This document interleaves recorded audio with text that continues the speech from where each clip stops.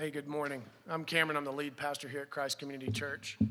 There are a few times when you have to ascend the hill knowing that something's going on you can't do anything about. And so I just wanted to share with you that my daughter-in-law may be in the process of having a miscarriage. And so I feel the weight of that. And so just so you know, it's not anything, if you could be praying for me. I need this passage. I need the gospel to help get through that and help them get through that, as I'm sure it's going to cause a number of questions about God's goodness. And so we don't know for sure yet, but it does not look good. And so you sure can.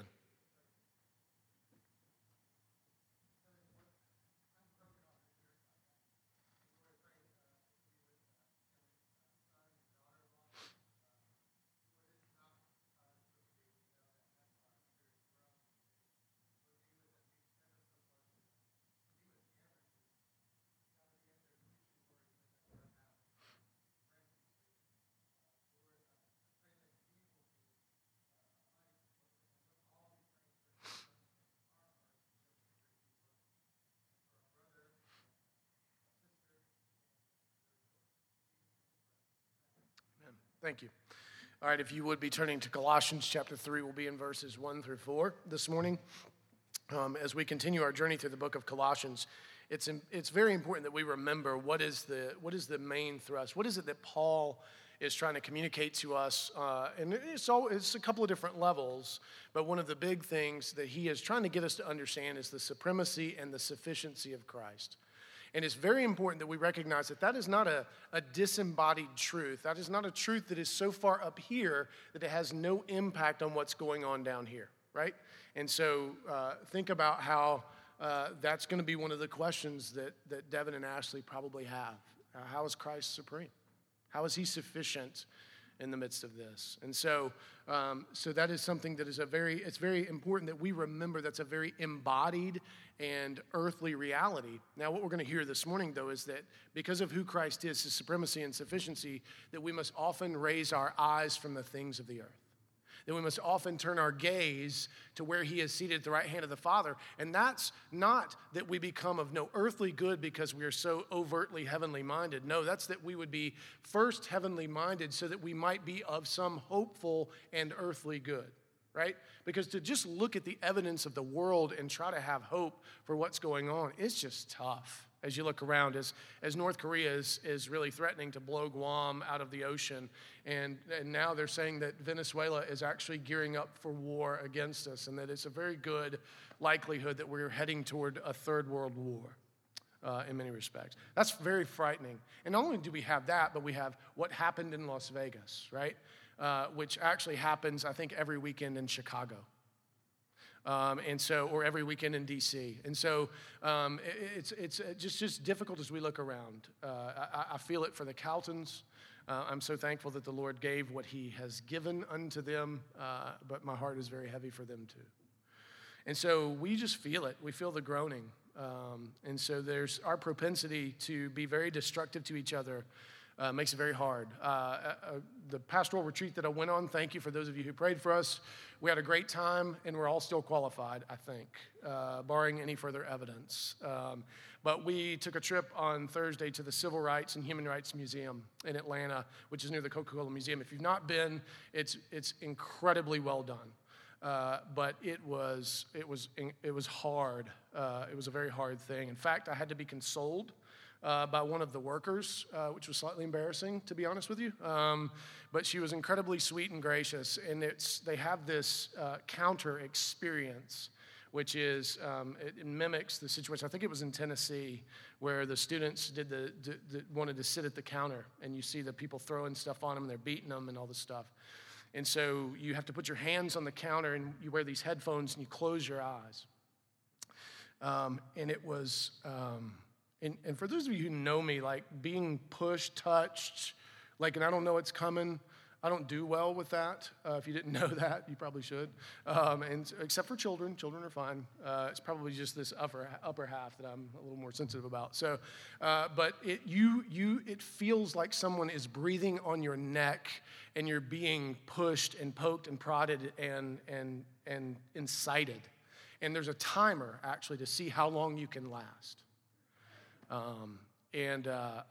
I made it the entire time that it was the length of it. And I was so broken, and Jan was looking at me, and she had already pulled the tissues out. And I almost felt like she was like, there was going to be like a phone call. It's like, we have a white person coming apart at the seams, and we're going to need an ambulance, like in the Civil Rights Museum. And so, but it was so powerful. And just, how could we treat the image bearing this way? And so I very much, the weight of that is very much on me. And so how gracious is God that I would have to preach on the day that my eyes are so tangled up in the things of the earth, that he would call me, that if I had been raised with Christ, to turn my gaze to the right hand of the Father. And so the thing I want to ask you before we start, though, is what most influences the way you see the world and the way you interact with the world? This is a worthy question for us to think about, because we're all being influenced by something, right? We're either being influenced by where we grew up, who we grew up with, our experiences, definitely shape how we see the world, how we see other people, how we see other races, how we see other sexes, how we see our sexuality. All of those things are deeply influenced by our personal experiences, as well as the churches we've grown up in, the things that we've been taught, and so on. And so I think it's worth us oftentimes trying to orienteer and go, wait. What is it that's most driving what I think about this issue? What is it that's most driving how I'm responding? And the best question of all, is it the gospel that is most influencing? Not the gospel that you've fashioned in your own image, not the truncated gospel as Paul has warned us, but the gospel that declares Christ as supreme and sufficient. Right? That's why that becomes so important, is that if you are using any other gospel, it will lead you into very dark and broken places, and you will become more an instrument and image bearer of Satan than you will of Christ, if you're not careful. And that doesn't happen in a vacuum. That has to happen in community. That's something we have to be able to talk about and bounce off of each other. Let me give you an example. One of the pastors that was there, a guy named Steve Maruzik, he has this fantastic ability to see the gospel in every superhero movie and TV show ever made. I don't have that. And so I see sometimes quite the opposite. I see oftentimes these idolatrous things try to usurp these various things. And so, but it was good to be around him because he was so passionate about it. And he's not a doofus. I mean, he's a really bright guy. And so it was helpful because it helped kind of make me see, okay, how I see the world is not, I'm looking through a glass darkly. I don't see it all well. And we need each other. We need, and Paul tells us this in Corinthians, you are not the whole body. So how in the world is it that we think that individually we can see and understand it all? We can't. But we do have the banks of the river, the supremacy of Christ and the sufficiency of Christ. And you've got movement within the river. I'm not sure how wide it is, but I do know where the banks are. And I know when I run aground of them. And if you think about most of the issues that we struggle with, we really are trying to usurp one of those two things. Either we're trying to say, no, Christ alone, faith alone, grace alone, not sufficient. I need to add some stuff to this, or God needs to give me some more information or something, right? So Christ is salvifically insufficient. Or the supremacy. No, I will not bow my knee. No, I will not declare that he is Lord. Yes, I can declare that I am whatever I want to say that I am, regardless of how I've been created. Right? And so I think it's very important that we take stock. What is it that is influencing most how we see the world, how we comment on things, how we double down on things, and really what stirs us up? Because if it's not the gospel, it's going to lead us into some pretty dark places. Listen to what Dick Lucas says. He says, the chief business of the Christian is to maintain his relationship with Christ. That is our chief business, is to stay in union with Christ. Now, let me just make sure you didn't hear something weird. Because some of you, I think, when you hear stuff like that, you think, oh, Cameron thinks we should just sit around all day and pray and read our Bibles and not do anything else. Is that biblical? Patently unbiblical. And in fact, what Paul's going to say to us through the rest of 3 and the beginning of 4 is, no, there's a whole bunch of stuff you're supposed to be doing, engaging in, and participating in. This is but raw material that's been given to you. You're being invited into this work. No, you're not supposed to just sit around and wait for God to do something. You are to be the instruments, the hands and the feet. You're to be instruments in the Redeemer's hands, to use Paul's language. And so that maintenance of that relationship is so that we can interact with and change things in this world. One of the beautiful things about the Civil Rights Museum is how prominently the church features in that. And she's certainly got a black eye in it in some respects too, but not in toto. Not in toto. And so we can powerfully make a difference through the supremacy and the sufficiency of Christ. So don't hear that as a zero sum. Now, Paul is moving into a section that is going to be an extended exhortation of what we're to do with all this stuff we've been talking about. That Christ hymn that he gave us in 1:15 through 20, all that declaration of who we were and who we are now in Christ, his declaration of his ministry, his pushing against the philosophy and all of that other stuff, he now is going to say, all right, now here's what you can do with it. But before he gets into that, he wants to make sure that we have a firm foundation in place, that we are rooted. Remember that language, that we are rooted so that what we build up is on the rock and not shifting sand, okay? So as we step into this, I want to actually back up to verse 23, and I'll read that verse through 3:1 through 4.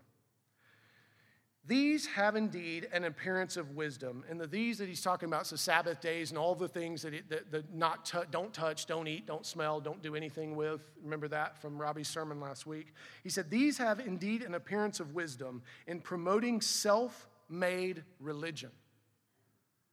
That's a really important thing for us to think through. A lot of our view is just self-made religion. We're just making this stuff up as we go. I've been listening to some, and don't get excited, some radical post-Christian feminists as of late. Just because I want to hear kind of how they're thinking, what's going on, because they are calling for the burning down of the patriarchy. And as a male, I kind of want to know when the fire is going to get lit, just honestly. And as the one standing at the highest point in the room. But it's been brilliant to listen to some of what they're saying. But what fascinates me is how what ends up getting concluded is this new kind of self-made religion. One of them is named Jamie Lee Finch, and she refers to her body as her, and she listens to what her body tells her as if she is disembodied from her body. And I'm going, that is so much harder than Christianity, actually. I got to be honest with you. Because I eat Chinese food sometimes, and I don't know the dreams are weird. I don't trust my body. I got to be honest with you.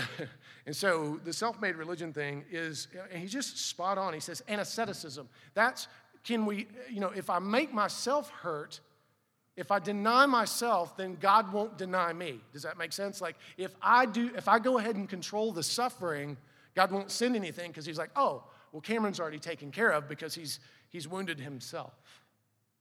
As if God is in the wounding business only, right? And then he goes on to say, and severity to the body, which fits in that, but they are of no value in stopping the indulgence of the flesh. So the very thing you're seeking to use those things for are of zero value. They can't get you there from here. I can prove this in one statement. How many of you made New Year's resolutions in 2017? Come on, be honest. Let's see it. It's not rhetorical. All right, how many of you are you're killing them? Like they should make a documentary about New Year's resolutions. None of us, right? John, you are fibbing. No. Or maybe not. I'm sorry. But we can't, we have all these great plans. We come up with all this stuff. We try, but at the end of the day, we end up collapsing into the indulgence of the flesh. As Herculean as our efforts are, they never pay off. Not for what we want. That's important as we now step into the text that I'm actually preaching. If then you have been raised with Christ, seek the things that are above, where Christ is seated at the right hand of God. Set your minds on the things that are above, not on the things that are on the earth. For you have died, and your life is hidden with Christ in God. When Christ, who is your life, appears, then you also will appear with him in glory. Now, Paul is continuing his conversation about the resurrection. Remember how important that was in chapter 2 as he talked about baptism, and you've been raised to newness of life, and your debt has been canceled. It's been nailed to the cross. That is a fixed, eternal reality. And most of us, or many of us, or too many of us, live as if that is still up for grabs. Then maybe the whole debt hasn't been canceled. Or maybe I'm not all the way actually truly redeemed, and if I were, what would my life look like, right? So I think we operate under this presupposition that if I'm saved, then perfection ought to be close behind, right? That now, is there supposed to be fruit if you're redeemed? Absolutely, he's going to tell us that. He's going to say there are some things that you ought to do that are indicative of the imperative. And so he says, but if then you have been raised with Christ. Now, what does it mean to be raised with Christ? Now, what are the wages of sin? Death. That was a nice, quiet Presbyterian response. Yeah. Usually Presbyterians are like, death! So you guys are not very good Presbyterians, it turns out. That's great. So it's death. And if Christ had not risen from the dead, what would that mean that he is? Guilty. You understand? That was what so broke what was happening. That was what was so transformative, is that when he rose from the grave, it meant that whatever he had taken on had been dealt with. And he himself was not guilty. Even better, that has been given to us. We are clothed in the righteousness of Christ, which means that when God looks upon us, he sees not anything that you have ever done or ever will do, but only what Christ has done and is fixed for an eternity. Now, many of you are thinking, that sounds like you're giving people freedom to act a straight fool. Y'all gonna act a fool no matter what I say. Right? I mean, you're grown. We don't need an excuse to act a fool. No, what I hope I've given you is the freedom to worship and live out that reality. Right? Because again, the world it crowds in. Think about what most of you struggle with. How many of you, honestly, you struggle with the way the world is going? You just really struggle with security. Like you're afraid to go to big events. You're afraid to take your kids into certain situations. Like the idea of going to the Civil Rights Museum in downtown Atlanta, where you could get killed at any second, just driving alone, much less the angry mobs, and being near the Coke Museum, right? So how many of you struggle with that, right? You're just afraid. You want safety. You want security, and that's what controls you. But in a fallen world, there's no such thing because the fall is within you, right? It is within you, so you can't control it, nor can you do this for your kids. You can't expunge the fall from them. You cannot atone. Only Christ can. And so here he's saying, if you've been raised with me, and that means something, if you know that your debt has been paid, and if you know that you are risen with me, then there's something you can do. And he makes these declarative statements. He says, here's what you need to do. Seek the things that are above. Right? Another scripture speaks of this. Christ himself said this, where your treasure is, there your heart is also. If you seek the things of the earth, what will happen to them? Moth will chew them up, and thief will steal, and rust will destroy. But if you have your treasure in heaven, what is it? It's eternal. It's not going away. Paul speaks of this in 1 Corinthians 3 as well when he says, look, build with precious stones upon the foundation, not haywood and stubble, because haywood and stubble is going to burn up, but precious stones, that will make it through the fire, as will even you if you choose to build poorly, because of what Christ has done. And so what that tells us is that what we do in this life translates in some way, shape, or form into the new heavens and new earth. Now you may be thinking, well, I thought you said that God wasn't going to see any of that stuff. He's not. He's going to burn it all up. And we're not talking about sin. We're talking about works that have been prepared for us beforehand. Not works that save. Everybody, I almost want to make you turn to your neighbor and say, we ain't saved by works. Well, I'm not going to do that. And you're not.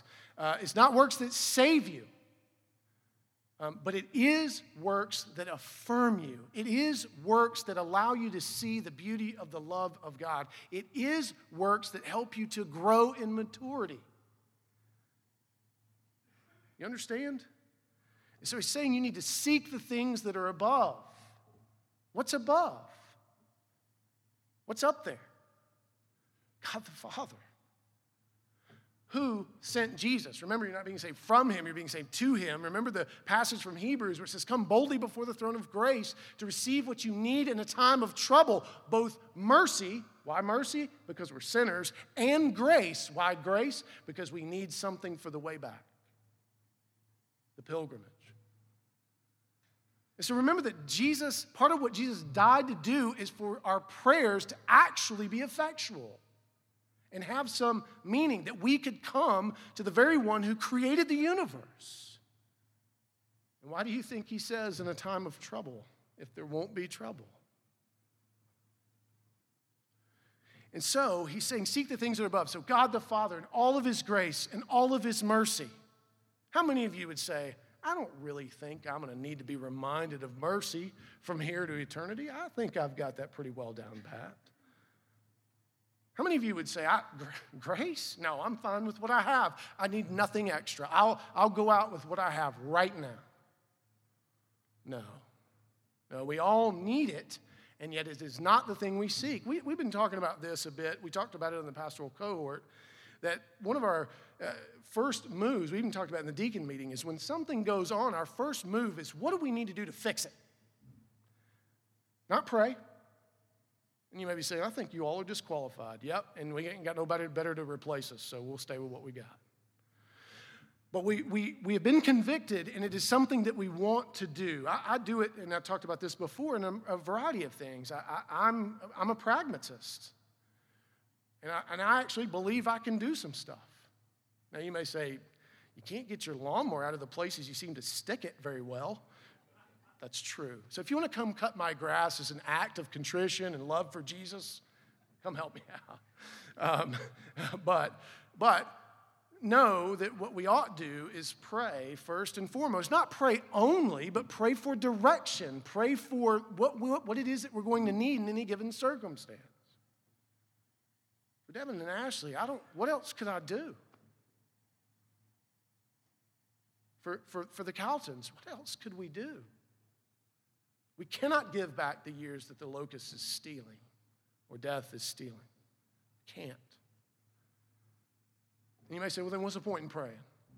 Well, that's exactly the point. Because you're going to need words to give. You're going to need wisdom to know what they need instead of operating according to some just inflexible rubric. So we should, if we are raised with Christ and we are being faced with things that are difficult, we should seek first the things that are above. The love of the Father, the working in wisdom of the Spirit, the application of Christ, the fact that he makes intercession for us, the fact that he can save to the uttermost. We should be praying for each other, for our children. That is the seeking of the things that are above. And that is where Christ is seated at the right hand of God. And why does that matter? It means his work is finished. We're seeking out someone who has done what it is he said he would do. It's accomplished, it's finished, it's a fixed thing. That's why we read the Hebrews passage. This high priest is able to, his work is finished. He doesn't have to go on making sacrifice. We're not praying so that Christ gets up and goes, do we have any goats left in heaven? so I can kill one to hopefully make up for what just happened. And I hope he got here fast enough because, we're kind of handcuffed on time up here, being eternity and all. That's not what we're doing. We're actually seeking out the one who is seated and knows it all and has accomplished everything that has been needed to be ultimately accomplished for the thing that is most important, which is our redemption.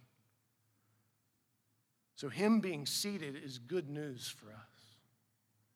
It also means that God received his offering as high priest on our behalf, and it was good. And so we, when faced with these kinds of things, instead of turning to the things of the flesh, the things that we can control, the man-made religion, we should turn our eyes toward where Christ is seated. We should seek. Now, seek is something that's an active thing. And because it's a called action, it means that we also have the propensity to not do it. Since he has to command it, it means that by nature we don't naturally do this, do we? We just don't. You may say, well, yeah, I don't talk to many invisible people at all, and that's probably healthy. But is God completely invisible? Is he not displayed so diversely, so beautifully in this room among each of you? Is he not displayed in creation? Is he not displayed in redemption and how things change? Powerfully displayed in all things. Then he gives a second command. Now, once you've sought it out, okay, you've gone looking for it in the heavenly throne room, set your mind on it. Now, what does that mean? Set your mind on the things that are above, not on the things that are on the earth. He's saying meditate, not just accept in terms of just some sort of bare propositional truth, but to actually meditate on, to ask questions of, to interrogate, to actually use, to engage. Right? It's not saying God said it, that does it, and it's finished. It's saying God said it, now work through it. Because it has this beautiful display in so many different circumstances and situations. And this is where he's not talking to individuals, he's talking to a group of people. And this is important. So often, we don't let each other in. We don't invite each other into the way we're thinking things through because we're afraid somebody's going to judge us. We're afraid it's going to make us look less than. We're afraid it's going to somehow affect our dignity. We're afraid to say what's really going on. And we don't seek wise counsel. And we don't let each other know, hey, I am drowning. Or I feel like I'm about to start drowning. Or I need some help with this. Or this is how I'm thinking about this. Help me process this in the gospel. So the hope of the small groups that we have here at Christ Community Church, the hope of the discipleship groups is that is where we will hash through those things. We cannot grow weary in doing good with one another. We cannot grow weary in asking for prayer from one another. We cannot grow weary in confessing to one another. We are to set our mind on the things above, not on the things on the earth, because the things on the earth are passing away. We're talking about a friend of ours the other night who's trying to reincorporate some Greek mythology into her Christianity. Historically, that's not gone real well. I don't know if you guys know that or not. There's not a big contingent for that. Why? Why would we do that? Because again, we want control. We want to set our mind on the things on the earth. We want people to look at us not as Christ or God looks at us, but we want to stand alone. We want to stand out. We want to make our own mark. And yet what Paul says is seek the things of God. Seek the things that are above and then set your mind upon them. Engage them, use them. Are we doing that, church? Are we creative in our thinking? Are we engaged at all? Some of you right now are completely disengaged. There's something on your phone that's really exciting. Right? We can't even do it for a few minutes. And so are we helping each other apply and process this? Do we know each other even well enough to know when we're hurting? Right? Or are we just being called in for the postmortem? So how do we make that turn? Well, we make that turn first by recognizing that we are risen in Christ. You are a new creation, and no matter what anyone thinks of you, he has thought best of you. And God loves you as son or daughter, and that is an unchangeable reality, and that gives us a very firm foundation. No way I could do this. No way. If what I needed was your affirmation. And you might say, well, maybe if you were nicer. Well, that's the problem now, isn't it? I'm not. Maybe if you wouldn't, show us the tip of the iceberg and make us wonder about the rest of it under the water. No, I give you pretty much the whole iceberg. I know that's not common. I know that some people don't think that's healthy because you can load the gun. Right? You're not going to take from me what Christ has granted. You can't. And that's a beautiful thing, and that lets you off the hook, and that lets us off the hook of having to kind of navigate through that, right? And so what would it look like for a group of people to take seriously their risenness in Christ instead of always needing affirmation and always needing something, this push-pull, right? You say you need it, and then when it's offered, you push it away. What are we doing?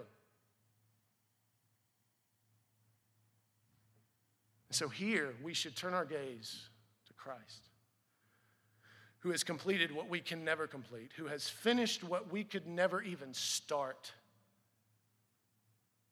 who has said, I love you, and I am king of all things, I've created all things, I'm supreme in all things, I'm sufficient in all things, and that is for you. It's for you, not just for me. Because he could be all that and leave us out, and probably seem better off. But that's not the point of the story. And he even doubles down. He says, for you have died and your life is hidden with Christ in God. What does that mean? Your life is hidden with Christ in God? Tom Anderson said it this way, and I'm sure he got it from somebody else, but he was my mentor. And so he would say, sanctification is you spending the whole of your life discovering what is meant in your glorification. Let me say it another way. You spend the whole of your life discovering who you already are in Jesus. What a gift that you're not working into this mysterious darkness, this kind of choose your own ending type book, right? It's not an unfinished thing. No, what you are discovering into is what is a story that has been told and has a fantastic ending. What a gift that we get to live into that instead of into just kind of this what really would just lead us to despair and nihilism if we had no hope. And yet Christ says, no, your life is hidden with me. I'm the high priest and I'm seated. It's finished. But when I come in glory, it's going to be revealed. Now, not in a way that should cause us to fear, but in a way we should actually have hope and be excited by. I'm so weary of wrestling, personally. I'm so tired of just the earthly fight. It just seems to go on and on. I'm tired of my own junk. I'm tired of the junk of others. I'm tired of this world seeming like it is convulsing and groaning under the weight of death. And yet Christ says, but your life is hidden with me on high. A sure thing. That's why Paul other places speaks of the Holy Spirit as a seal. It's a finished work, and what a gift that we are free to use the means of grace to love each other well, to offend each other and still be friends, to maybe think we don't really care for one another when we ought. The freedom that this grants us is unbelievable, to tie in with Robbie's message from last week. Our risenness and Christ's finished work allows for us to truly be free. Not searching for that which is an unanswered question, but actually knowing the question has been answered beautifully and getting to discover how beautifully it's been answered. Isn't that amazing? Listen to what Andrew Lincoln, not of Walking Dead fame, just real quick, and I don't know how I know that. The heavenly realm centers around the one with whom they have been raised, and since he is in the position of authority at God's right hand, nothing, let me say it again, nothing can prevent access to this realm and to God's presence, and there can be no basic insecurity about the salvation they have in him and its final outcome. Did you hear that? There is nothing that can keep you from the throne of God except you being unwilling to go. There is nothing that can take your salvation from his hand except you ignoring it in toto and letting it wither on the vine, which you still won't lose it. You just won't have much to show for it. So what are you currently seeking? Right? So what is it that you're currently seeking out? And what are you setting your mind on? What gets the lion's share of your thought and time? Again, hear me clearly. If you're in a position where you are, there's some questions to be answered for you in life of any varying kind. I'm not saying sit around and only turn your gaze upward and pray only. Yeah, you've still got to do things. But is the route through the throne room of God for which you've been given access down back into those things? Or are you starting on earth and only when you've exhausted yourself and everything around you do you then turn upward? So what are you currently seeking and what are you setting your mind on? And more importantly, how is that affecting how you live? Because it is. It very much is. So the thing that we ought to learn from Colossians 3 is that we are called to cultivate the resurrected life. And I think that's incredibly important language.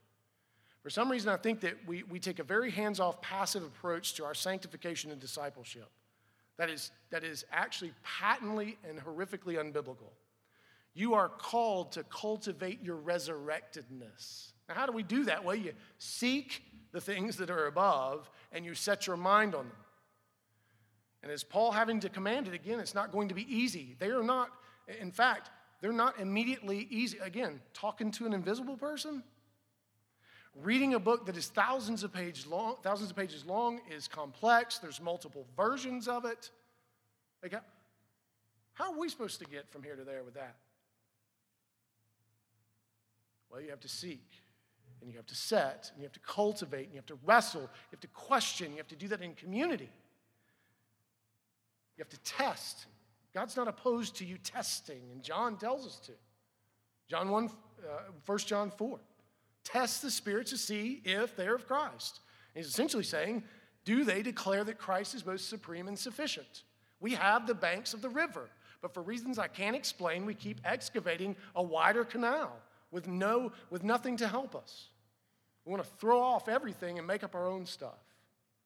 We want to listen to our own bodies with our brains that are encompassed in those own bodies, and I don't know how do you know it's wrong? So we cultivate the resurrected life by seeking the things of and setting our minds on Christ above because his work is finished, and amen.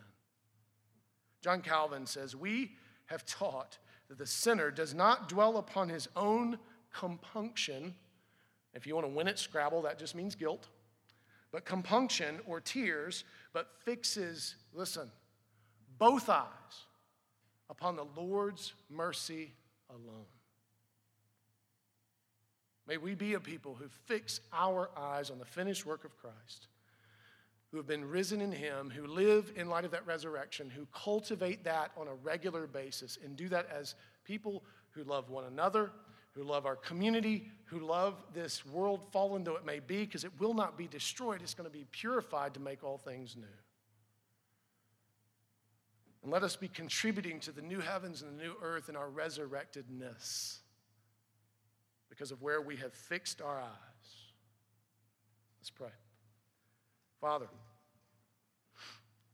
we give you thanks for the finished work of Christ. We give you thanks that he's seated, that he did exactly what you called him to do, and that has been applied to us so that we are risen indeed.